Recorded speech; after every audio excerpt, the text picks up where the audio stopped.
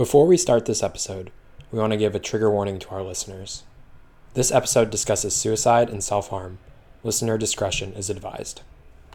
It's okay to not be okay. And those people around you are going through the same situation, and a lot of them are having the same feelings that you're having too.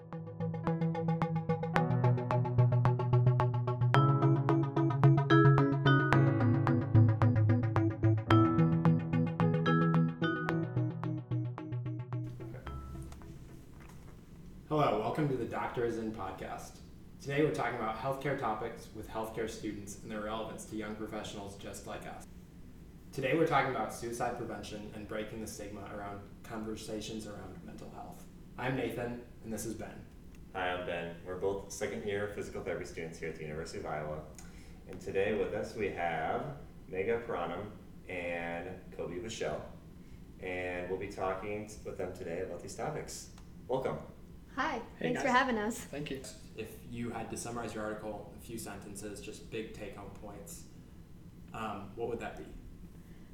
Yeah, so basically our article really just summarizes the importance of breaking the stigma around mental health and suicide, talking about suicide prevention and how suicide is preventable, giving students the resources and red flags to look for in friends, family, loved ones, and then just kind of who to reach out to in those times and how to move forward with suicide prevention. Yeah. That's a really good message. You used the image in your article of a green bandana hanging in a dental office. What was the significance of that? So the Green Bandana actually is an initiative that was started in Wisconsin a couple of years ago. So a group of students had lost a friend to suicide, and so they came together and started this initiative to get other students on campus more knowledgeable and trained to understand what the red flags are and how to help students and their friends and their peers. That initiative came to Iowa a year ago. Another part of the green bandana training is that by wearing the green bandana, it's kind of showing solidarity to the people who maybe are struggling that we're not aware of and aren't ready to talk about it or are not actively looking for your help. And it shows kind of a solidarity that they're not alone. And for people that are maybe feeling alone, having that reminder that other people care about them and want to help, if they wanted to reach out and talk to them, that can be pretty important for those people. Yeah, so the Green Bandana Initiative came to Iowa last year or 2 years ago. It might be 2 years ago. The whole campus actually, but the University of Iowa College of Dentistry really took that and ran with it. And we actually have 40 members in our at the College of Dentistry who are trained Green Bandana holders. But we're also hoping that at the undergrad level, they kind of really take on this initiative and get more people trained for that as well. Yeah. And as you saw in the picture, the green bandana was up in a dental office, and that's the D4 clinic, and the number that was hanging on was Ross, which was one of our classmates, Ross Westerkamp. That was his unit where he practiced, and we lost Ross through a death by suicide earlier this semester, and so it's been pretty recent, and we've been kind of processing and working through that. Next, I'd like to talk about, and if you're comfortable doing so, what motivated you to write this article and why all four of you chose to come together to do this together. Yeah.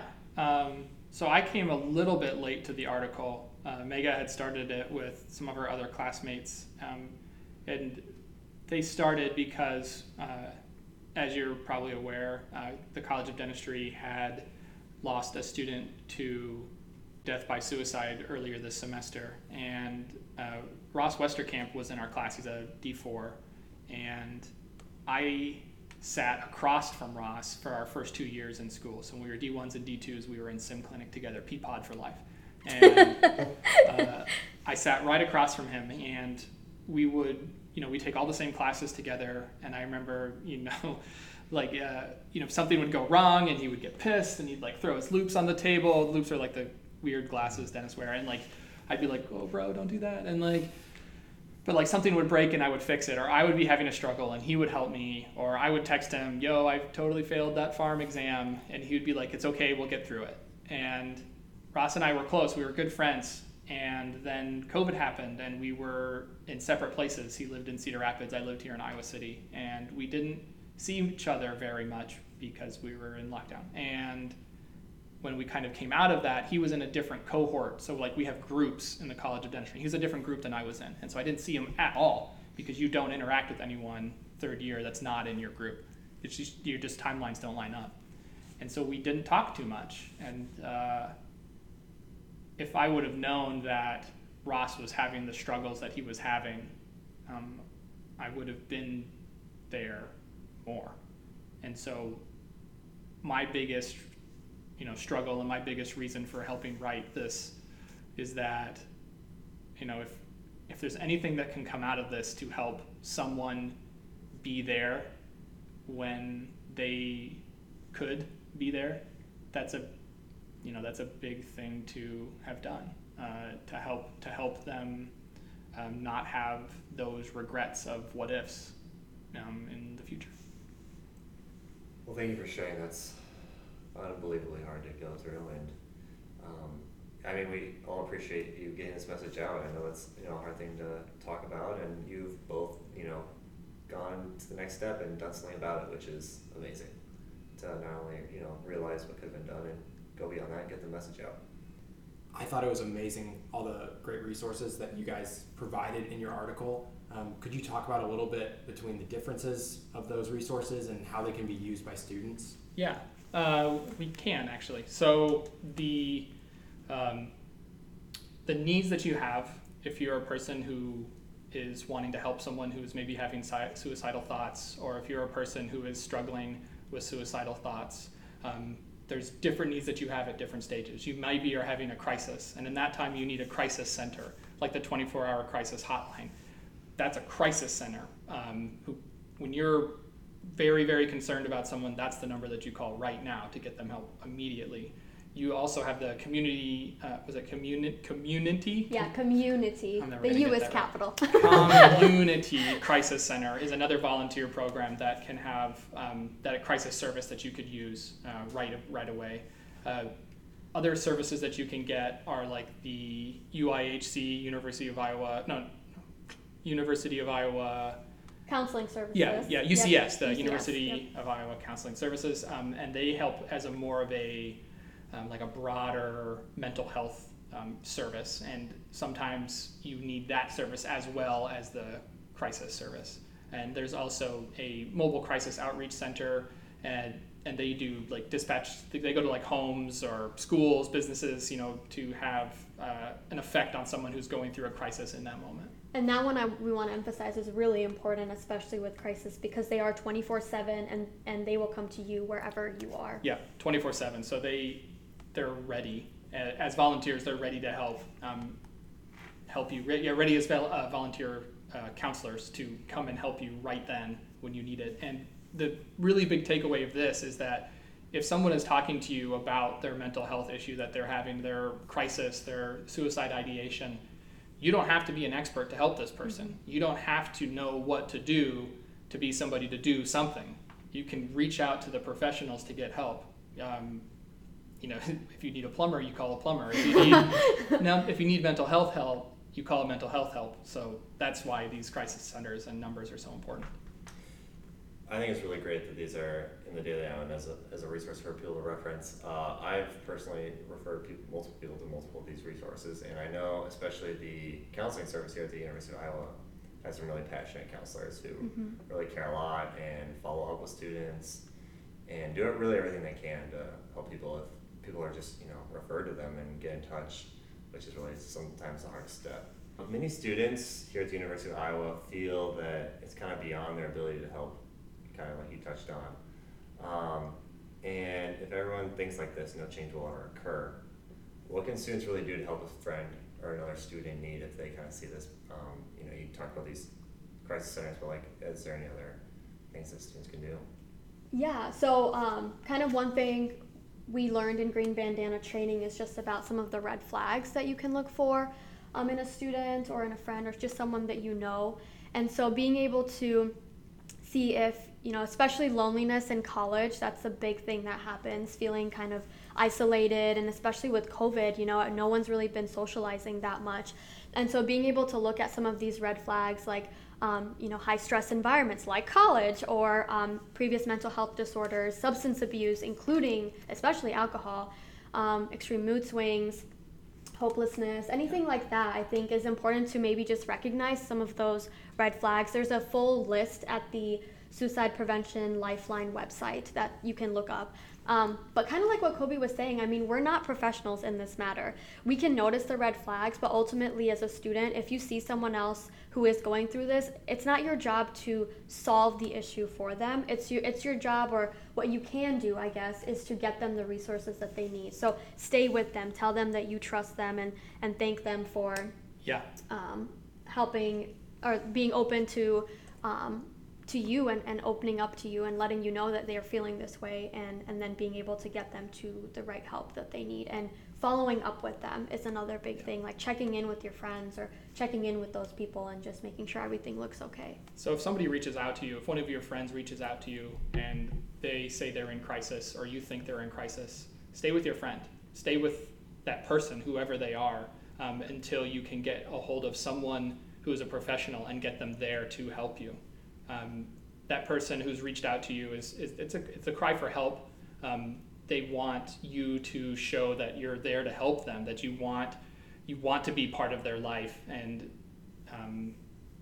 you can be that without having the answers. So something I've said is I might not have all the answers, but let's find the questions together.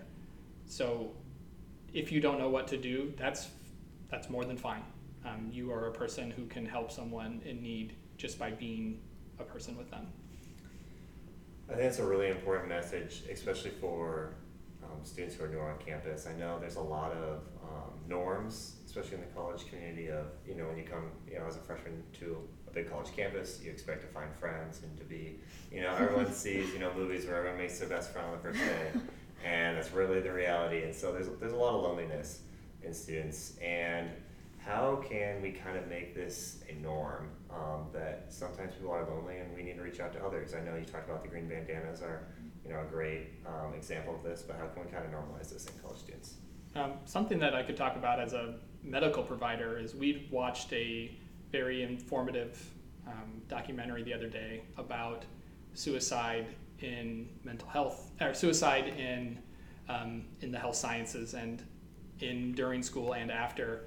And a big one was that a lot of people, the vast majority of people in these programs, feel lonely. They feel isolated from the people around them. They feel that they're the only one that feels this way, when 60, 70, I don't remember the numbers, but it was a big one, feel that way as well.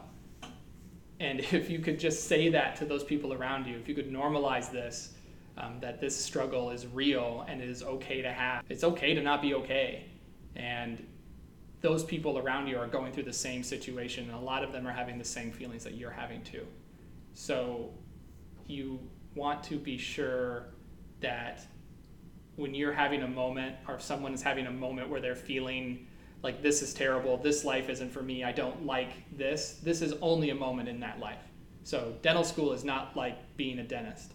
Farm school is not like being a pharmacist, probably. I don't know anything about pharmacy.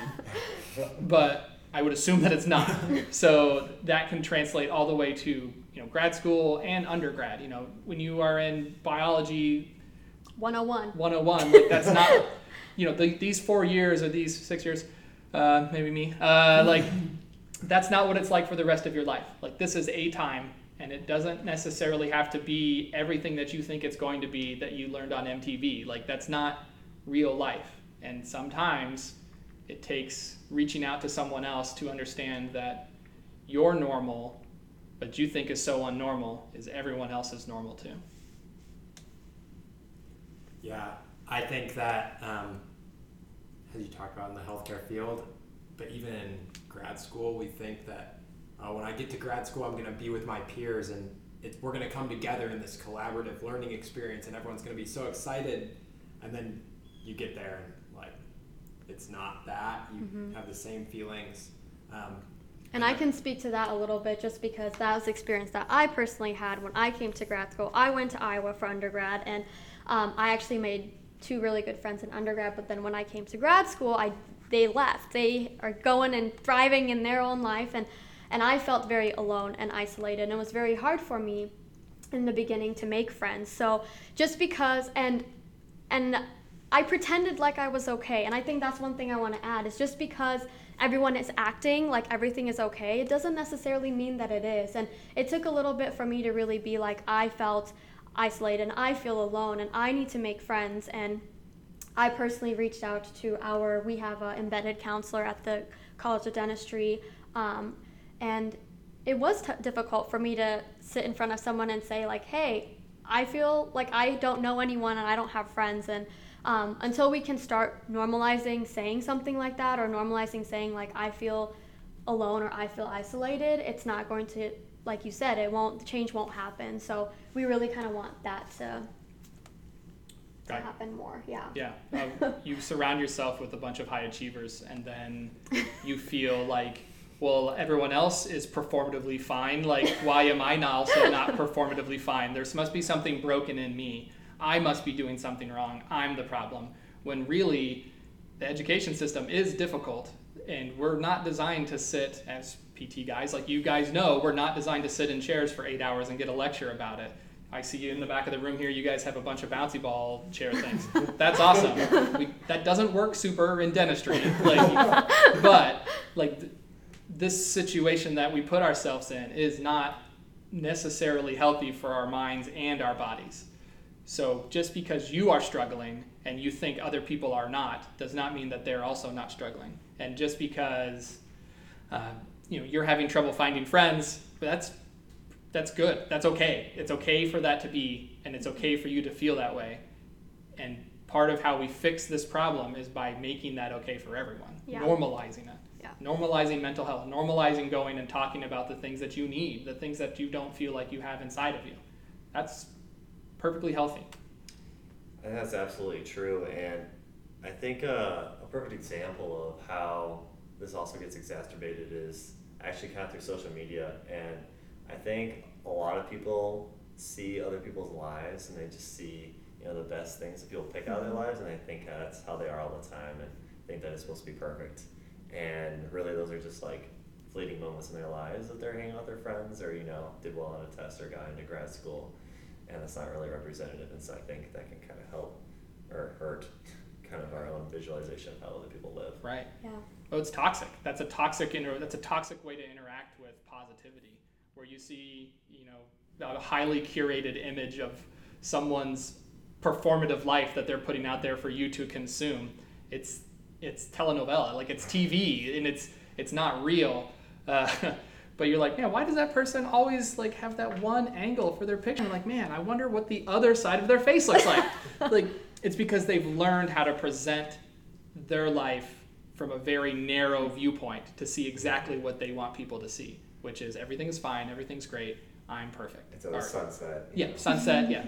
And man, I wonder what the rest of that camera can see. Like, I remember when we were doing Zoom classes, like University of Iowa College of Zoom, and I had like our little, like the 10 degrees that come out of your camera so that they can see, and then just like outside of that, like everything, just like a pile.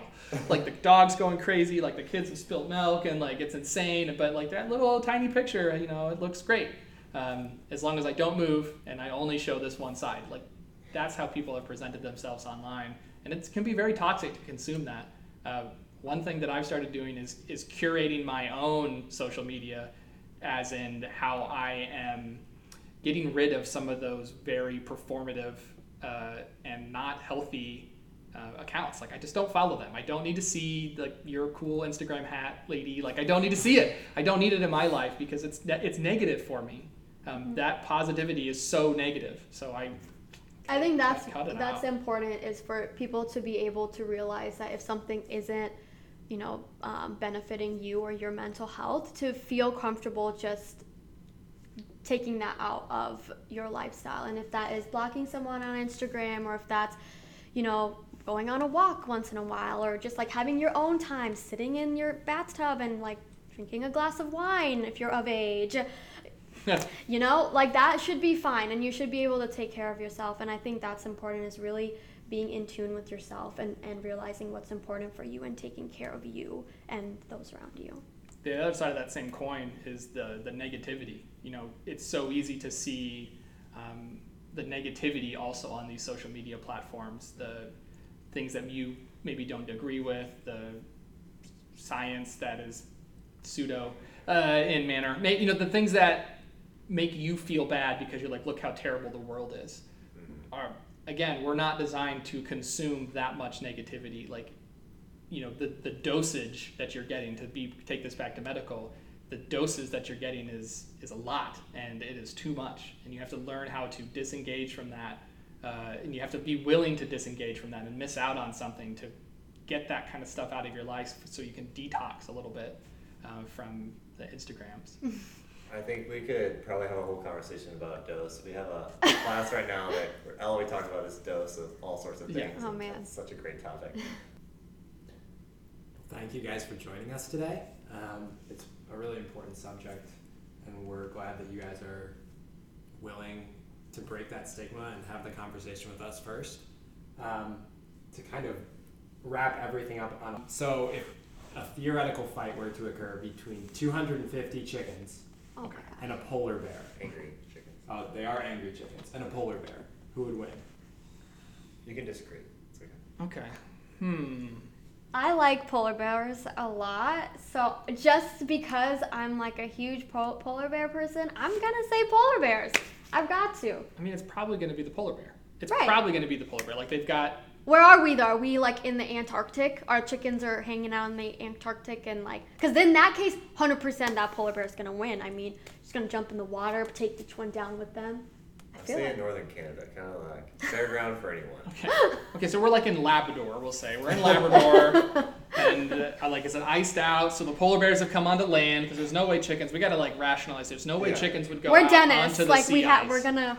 You know, so the polar bear is hungry because they only eat really on the sea ice. They come onto the land. I learned all this from my kids' book. I've got kids, and so like I learned about polar bears through like second grade level kids' books. So they come onto the land because there's no like seals and stuff to eat because the ice is gone.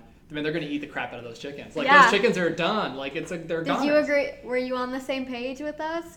I'm actually in the other camp, and our two other speakers have been in the other camp. You're wrong. You said polar bear too. Yeah. Okay. Bigger. Cool.